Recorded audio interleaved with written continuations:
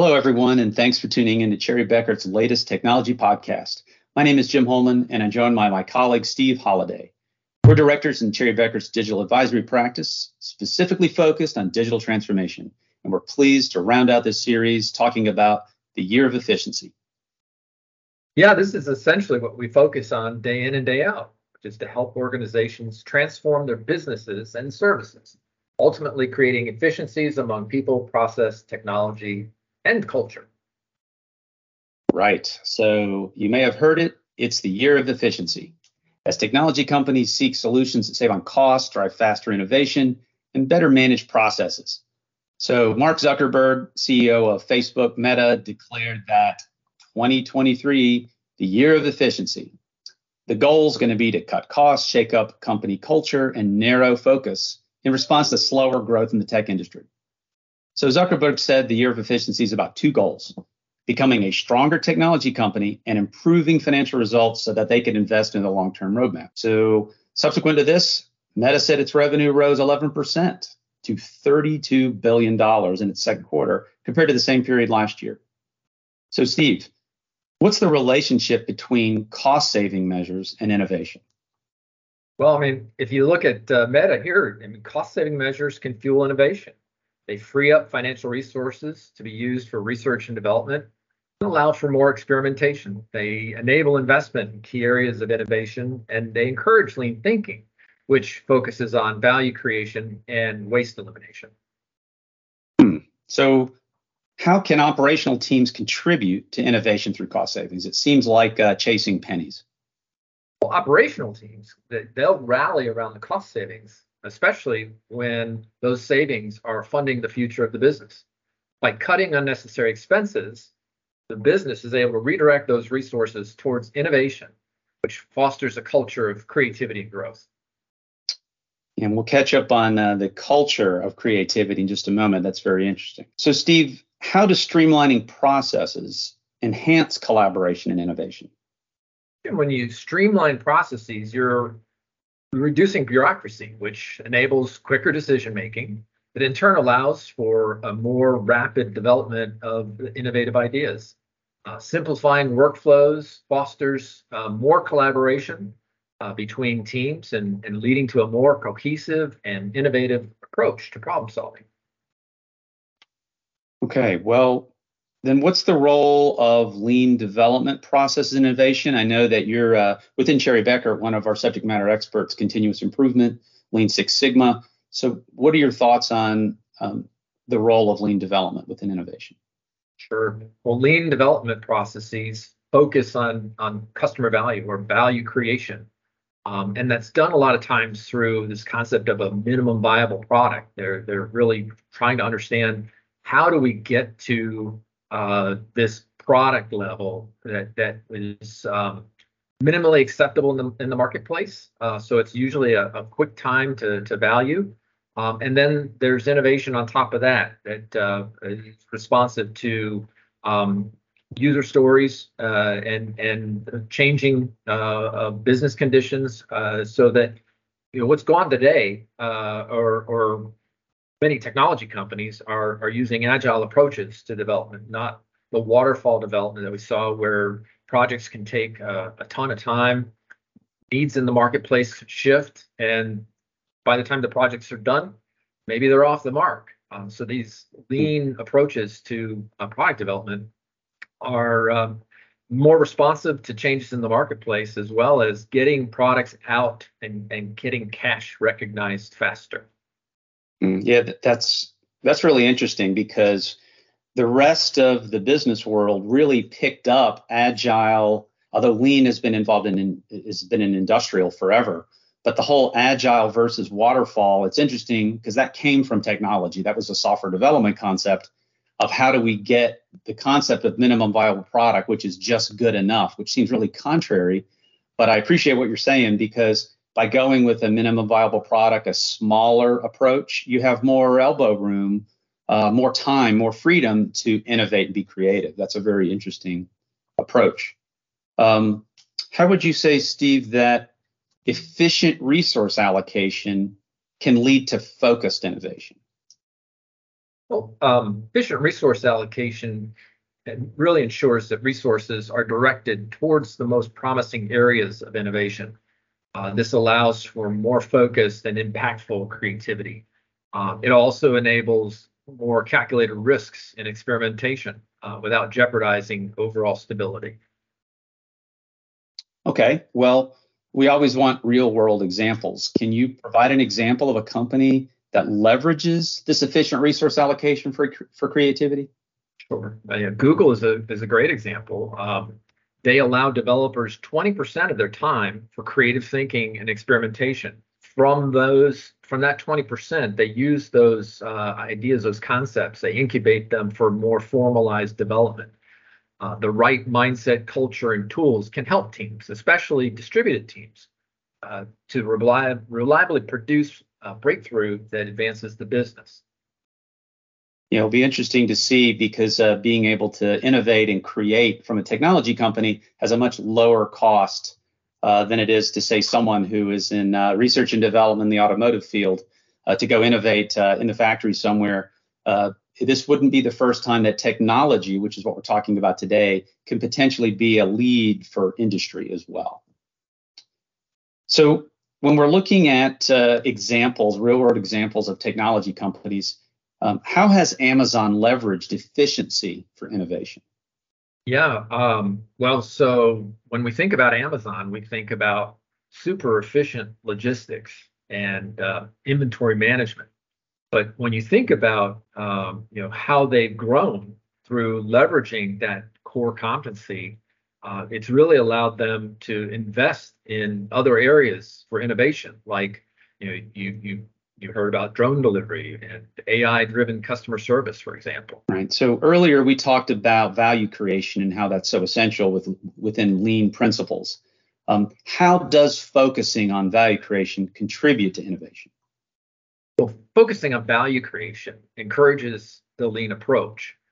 You're eliminating waste and you're leading to more innovative solutions, such as simple and low-cost solutions that are transferable globally. I think one of the places where U.S. industry learned, and I'm looking back, 10, 15 years in my archives here, but working for large multinational companies with complex engineered products, for example, trying to sell U.S. designs globally wasn't always the best fit.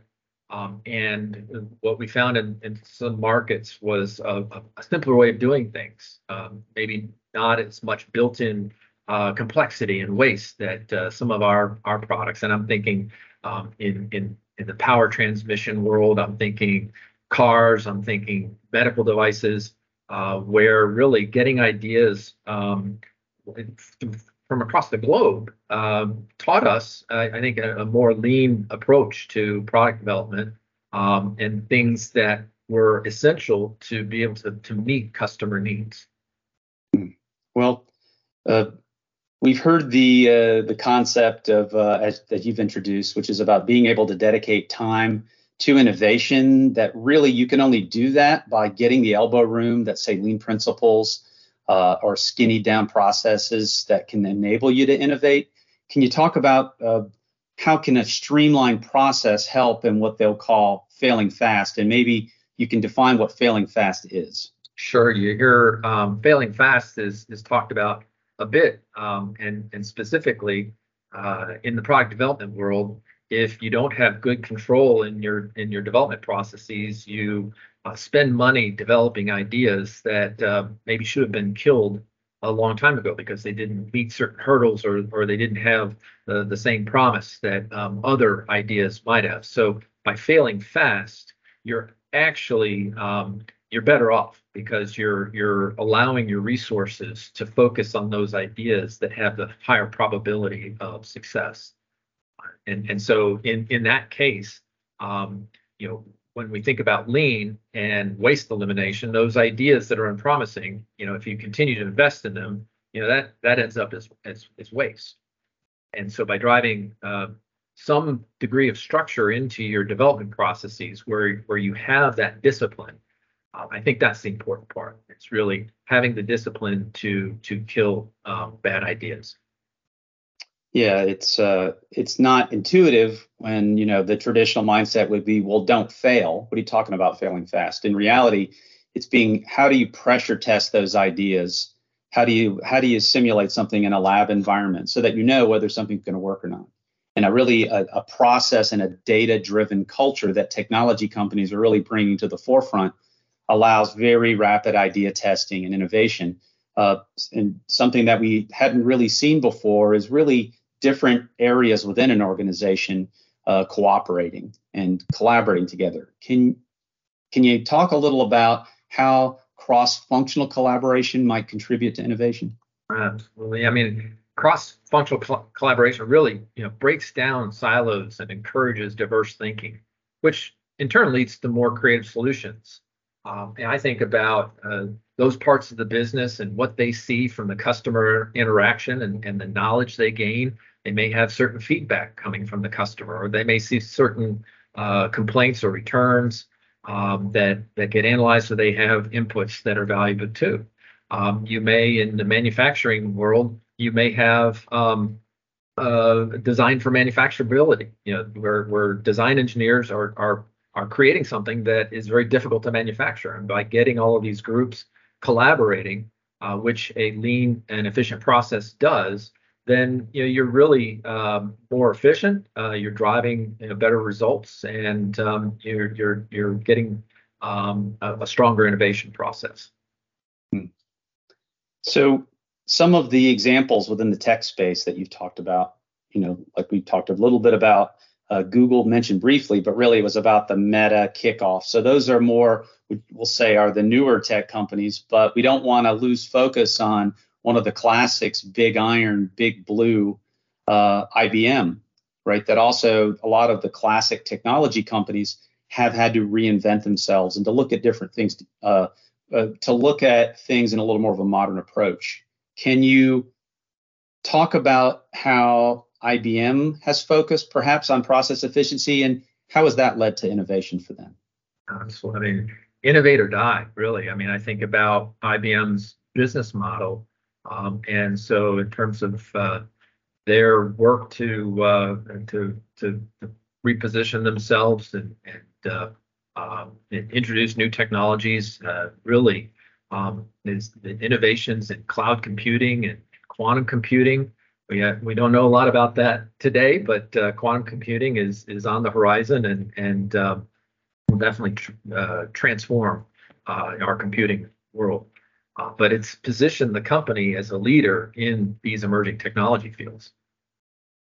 Right. So when you're talking about emerging technology, we talked earlier about process improvement, freeing up resources and changing cultures to allow innovation.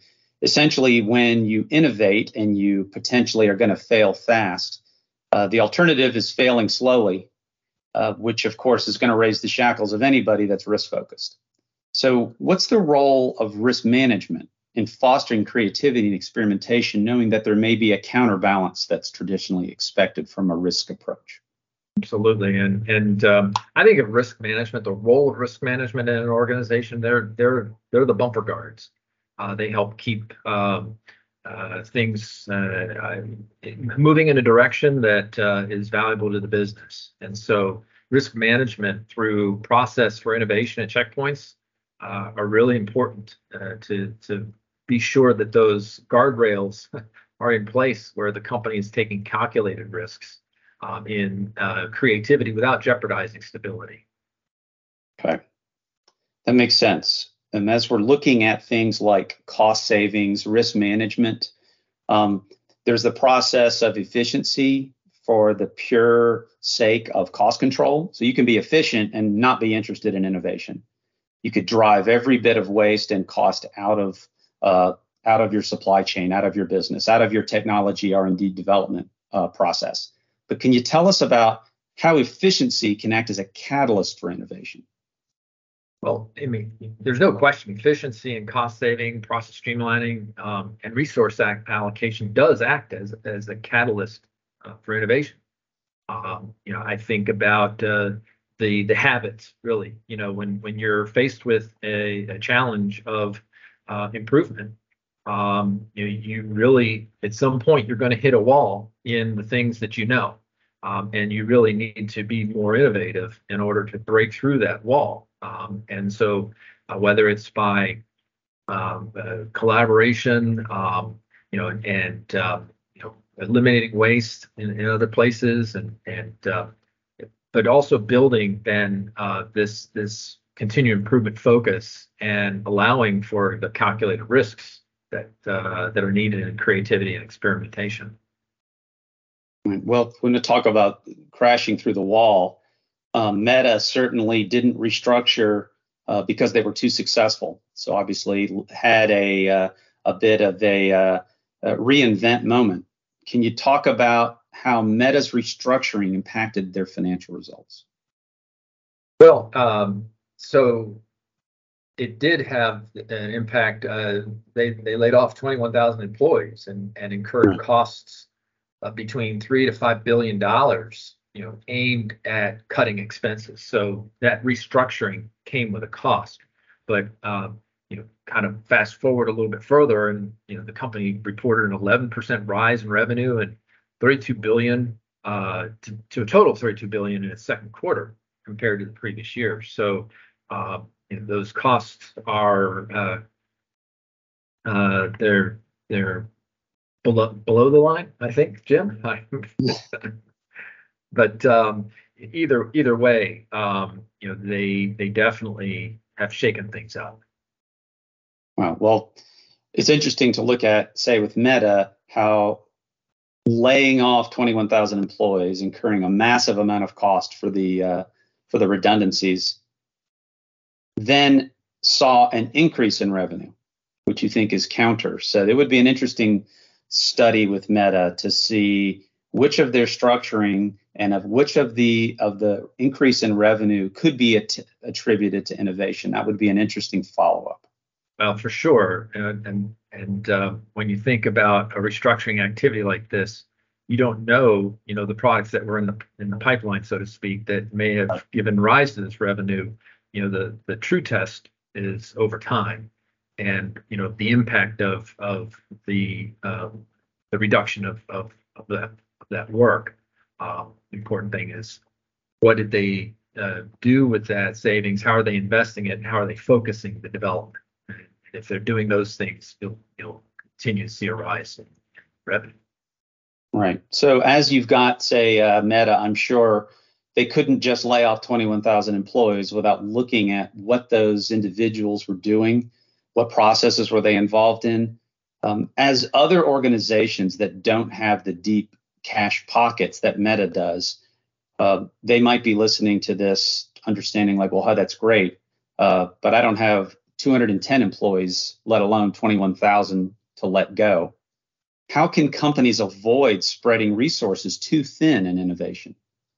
Well, we've touched on it in some of the other questions, and really it's by really focusing on those best opportunities and having the discipline to kill or to push out away any effort on ideas that are not prioritized. I've seen this in organizations where they have a hard time saying no. The development resource gets stretched too thin. They're working on too many projects, and things kind of slow in the development process, and really focusing on the best ideas, keeping resources focused on those ideas helps speed the process and maximizes the impact of your investment. And so we've heard some things like focus, concentration, that spreading too thin essentially is the opposite of that, very obtuse, which is low focus, dilution. So what you're saying is the other way around, is make sure to listen, have people, give them a chance to specialize and to focus and become perhaps subject matter experts in an area of innovation where they want to experiment. Certainly, I think we would all say spending 8 hours focused on an innovation opportunity is going to allow more focus, more concentration than 8 1-hour separate creative projects. And I think that that's something that I think everybody can learn from being able to focus and concentrate on stuff like that. In our multitasking world, I know I've got 3 screens and a tablet and a phone up pretty much all the time. And that certainly, as I'm now thinking about it, does not make me very innovative. Can you talk about, because you'd also mentioned viable products, we've talked about MVP, minimum viable product. Can you talk about the importance of a minimum viable product in innovation? Well, and we did talk about minimum viable product a little bit earlier, but just to emphasize the point that it's really about time to value and getting products into the market fast. And along with minimum viable product comes fail fast, which we talked about as well. But these are important ideas, and they're worth emphasizing. That with the minimum viable product, then you're also more nimble, right? Where you're taking in the next set of ideas that you're going to deploy to your minimum viable product, so you're enhancing it, and you're able to respond faster in the case of marketplace changes. So they're very good practices in terms of making sure you're getting the best impact from your development innovation investment. Yeah. So Steve, earlier we were talking about cross-functional collaboration, and how can we drive innovation? How can efficiencies help different groups within an organization, especially technology companies, work together? There's so much competition even within an organization. A lot of these technology companies that we'll work with are on a high growth trajectory, so it's cash scarce, but it's also internally competitive. Can you talk about how perhaps efficiency in resource allocation can encourage cross-functional collaboration rather than perhaps hinder it, which would be the common thought? Well, in my experience, and I used this example a little bit earlier, but in my experience, that when you're challenged with how do I get things done, you don't know how you're going to make that improvement, then you're more open to collaborating and getting ideas from anywhere. And so really then, in my past, I've worked at companies, they call them stretch goals, for example. And stretch goals were intended to be just a bit more challenging than the things you knew you could do. They required you to think outside the box, and they required a different way of approaching the problem. And then as I think about from an efficiency and resource allocation, again, keeping a focus on the most critical priorities, giving goals or stretch targets where that it encourages that looking out from anywhere, not invented here, you hear about sometimes, but those are things that ways to improve the collaboration and people continuing to learn and seek out new information. Right. Well, so Steve, one final question. We've talked about a lot of the giants, the titans within the technology space. And, we've also talked about a lot of our clients are really in the mid-market. So it's hard sometimes for a mid-market organization, even when rapidly growing, listen to the likes of what IBM or Amazon or Google might be doing and saying, this doesn't apply to me. How do real-world examples from these tech leaders illustrate principles of efficiency-driven innovation, and maybe talk about how does this apply to, say, a smaller organization? Well, we've seen companies like Amazon, Toyota, Google, IBM, they've all successfully applied efficiency and cost saving and process streamlining and making sure resource allocation is focused to drive innovation and growth. Their practices demonstrate how efficiency acts as a catalyst for creativity and experimentation. As we look broadly across our customers and the marketplace, we've talked an awful lot about waste elimination and focusing on customer value, really, because these behaviors really can help drive better results from innovation. And I would say, Jim, if any of our listeners are interested in improving their ability to identify and eliminate waste, or help optimize processes, reach out. We're here to help. We love what we do. So thank you all for joining and tuning in to this podcast. We hope you've enjoyed this series on the year of efficiency and that you're inspired to implement some of these strategies within your own organization to create greater efficiency. As always, you can visit cbh.com/technology for any of the information we've mentioned today or on previous podcasts. And you can find our contact information in the show notes of wherever you're listening. Thanks again.